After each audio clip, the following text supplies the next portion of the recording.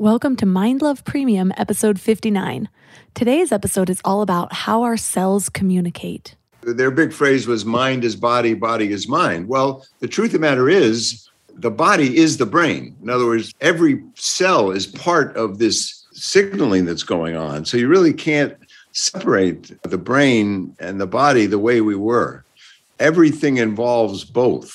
So it's like this huge symphony of communication going on involving all of the cells. And it turns out that's how everything works. So it used to be you could study the kidney and you just study the kidney. You look at kidney cells, but now you can't do that. You have to study all the cells. It's more complicated, but it does show where future knowledge is going to come and where future treatments are going to come.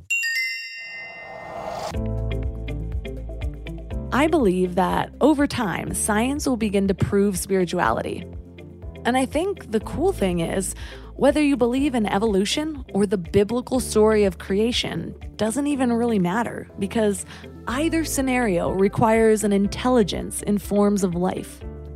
How much intelligence is within forms of life that is still being discovered? And for me, this brings up questions like, what is the mind-body connection really? Where and what is the mind in general? Is it more than just the brain? What is the soul? Is everything really connected? And if so, how? Do other forms of life, besides people and animals, also have intelligence? Are there means of communication beyond our five senses? The cool thing about science, well, real science, the kind that's ever evolving and welcomes questions and scrutiny, the cool thing about that kind of science is that each new discovery is a possible foundation for 1,000 other discoveries. And these discoveries begin with a thought, a question, a desire to explore what this information could mean. I think too often we wait for other people to tell us what's real instead of engaging our imagination enough to ponder it ourselves.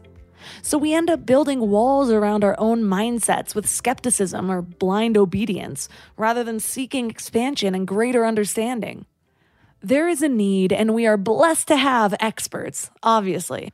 But there is also a place at the table for people with a new or limited understanding of things, because they tend to ask questions that the experts didn't think of, or they blend their unique knowledge with what's being presented. I'll give you an example. I worked in product design in the tech industry for almost a decade, mostly in building apps and websites. Well, key parts of every stage of every product was surveys and user feedback, meaning that we would ask for ideas, advice, and critiques from people who knew nothing about building the type of product that we were building, so that we could see it with fresh eyes. And guess what? This almost always led to the most valuable insights, because they aren't bogged down by preconceived notions or worried about appearing foolish in front of their peers. It reminds me of that story of elephants on a rope. Maybe you've heard it before, but a man is passing by elephants and he suddenly stops, and he's confused by the fact that these huge creatures are being held by only a small rope tied to their front leg. There's no chains, there's no cages. It was obvious that the elephants could at any time just break away from their bonds, but for some reason they didn't. So he saw a trainer nearby and asked why these giant animals just stood there and made no attempt to get away. So the trainer said that when they're really young and a lot smaller, they use the same size rope to tie them, and at that age it's enough to hold them. As they grow up, they're conditioned to believe that they cannot break away. They believe the rope can still hold them, so they never try to break free. The man was amazed. These animals could at any time break free from their bonds, but because they believed they couldn't, they were stuck right where they were. So usually this parable is told as an analogy about our limiting personal beliefs. We go through life hanging on to a belief that we can't do something simply because we failed at it one time before. Well, I see this same storyline happening as a collective, especially now when questioning things is seen as opposition or rebellion. I think that discouraging people from questioning things is dangerous. If I stopped questioning things when I thought I had it all figured out, I'd be chilling for the rest of my life in my own personal rock bottom. Somehow I was most sure of myself when I was the most disillusioned about how life works. Well, the older and wiser I become and the more experience I gain, the more I realize that I'm not 100% sure about anything, except for the energy that I wish to carry. Anyways, this was a really long-winded way of saying a few things. Number 1, never stop questioning. There are always more things to be discovered, and the science is never truly settled, despite what anyone tells you. Number 2, don't shy away from discovering new science yourself just because you are not an expert in that field. Your ideas and perceptions are always valuable, and don't let anyone tell you otherwise. And number 3, today we are opening our minds to new discoveries in science, and I'm going to challenge you to ponder what these things might mean, even if only for your own practice and contemplation. Our guest today is Dr. John Leaf. Dr. Leaf is a nationally recognized neuropsychiatrist and foremost expert on cellular communication science. He teaches how it's our cells communicating with each other that causes feelings, sickness, thoughts, and disease in our bodies. Dr. Leaf is a graduate of Yale and holds a doctorate in medicine from Harvard Medical School.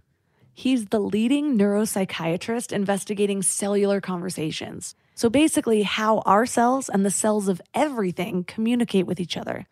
3 key things we will learn are how all life's activity occurs because cells communicate, how very different cells like bacteria and brain cells, blood cells, and viruses all speak the same language, and new discoveries on intelligence in nature. But before we dive in, I want to invite you to wake up to the morning mind love. Every weekday morning, you get a little inspiration to give you something to focus on, kind of like a love letter from the cosmos. Plus, when you sign up, you get 2 free gifts, a 30-minute meditation and 30 days of journaling prompts to help you grow. And it is all completely free. So join over 9,000 people and go to mindlove.com to sign up. Hey there, wild minds. So this was just a preview, but you can access the whole episode with a Mind Love Premium membership. If Mind Love has been helpful to you in any way, consider helping support the show by joining this exclusive community. I promise I'm making it totally worth it.